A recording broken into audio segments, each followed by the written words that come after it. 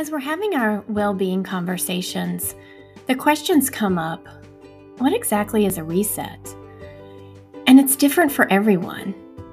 And as we start our series of Weekend, I Wonder, we're going to explore different ways that you might think about a reset.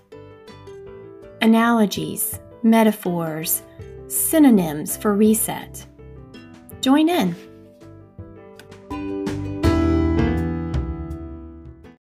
Hi, this is Sagan Chase, one of the co-creators of the podcast, coming to you with an I Wonder segment. Some of you may remember I recorded a I Wonder segment at the end of May called Beware the Power Washer.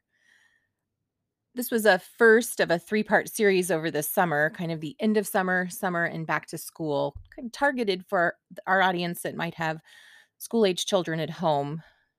In talking to one of our podcast creators, I talked about that pace that we feel and how we experience it. And although it doesn't apply to everyone, I hope that some of you might reflect in what I have to say and maybe feel some similarities in your lives at this moment. The cadence of summer in Kansas, in my mind, always involves the landscape you drive through. The period of summer we are in dictates what you're seeing in that landscape. Whether it's driving on vacation or taking a child to camp or a ball game, shortly after school gets out, the wheat waves like a green velvet curtain over the land, and shortly after the beginning of June, it gradually turns to a golden grain that is stunning against a bright blue sky. Soon, by the middle of June, you'll see the family affair of tractor combines and trucks harvesting the wheat. And then 4th of July will be around the corner and fireworks will light up the sky. By mid-July, you'll realize that the corn is over halfway up the corn stalk, and the tassels will soon dance in the wind before they are harvested in the fall.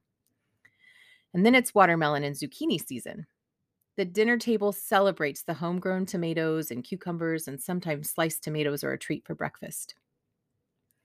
But this I Wonder segment isn't about agriculture or food. It's about what summer feels like to me. In my Power Washer post at the end of school, the frenetic pace from spring break on feels like it's dead heat until the end of school. We all seem to anticipate with great expectation the summer break where things will be relaxed and sunny and have a time for late night playing with lightning bugs and neighbors and enjoying vacations. As I reflected on this, I sometimes feel like we try to recreate the joy some of us remembered as a child. But we still have our adult responsibilities and household chores snapping us back into reality. So while our children have packed their summers with activities and we are toting them to and from fun opportunities and facilitating their summer experience, we still are keeping up our careers, running a household, and parenting. I forgot, where is the relaxing part? Sometimes it might seem like less pressure without the structure of the school year, but there's a different kind of stress. Losing structure in your life, whether it's life without school in the morning or homework to be busy with, having a different routine each week can bring a similar amount of stress. Add to that being able to enjoy vacation and coming back to being behind at work, or having colleagues that need a break as well and covering for them while they're gone, it all piles up to create a different strain. I've had to reset my expectation during the summertime to know that in some ways I will be less productive and to really focus on the things that need to be attended to. I find it's important to not begrudge the fact that our children might be enjoying some parts of their summer greatly. It's important we carve out time to share some of that joy with them, and there will be times we need to be present at work and focus on that instead. I guess that's why some of what I relish about this summer involves the simple things. Looking forward to simple dishes of fresh veggies and fruit to put on the table, enjoying the sight of a fresh cut field of wheat, listening to the deafening cicadas in the evening, or getting in an early morning walk before the heat comes on. We recently left a softball diamond in western Kansas late one summer evening, and my daughter and her teammate both commented on the beauty of the sunset.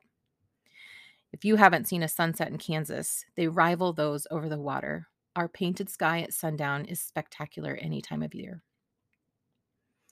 Before you call me Dorothy and tell me to walk back down my yellow brick road life, I must say it isn't always perfect where we live. In fact, it's often not perfect. This summer has been wrought with the same challenges the nation has faced with BA5 COVID variant surges, political divisiveness, election rhetoric, economic challenges, managing life in a busy private practice, in addition to juggling life at home. But the things that sustain me during those times are those things that I value: time to savor the important things in life. In that vein, I hope you can find that for yourself so you have some solace in the summer. And for me, the simplicity and getting back to basics is sometimes what's needed in order to reset and recharge and get ready for the pace of fall. I hope you've enjoyed your summer and you can enjoy the last few bits of it, and be well.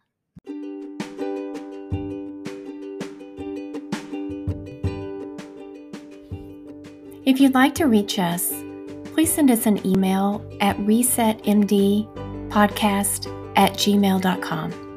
Thanks for listening.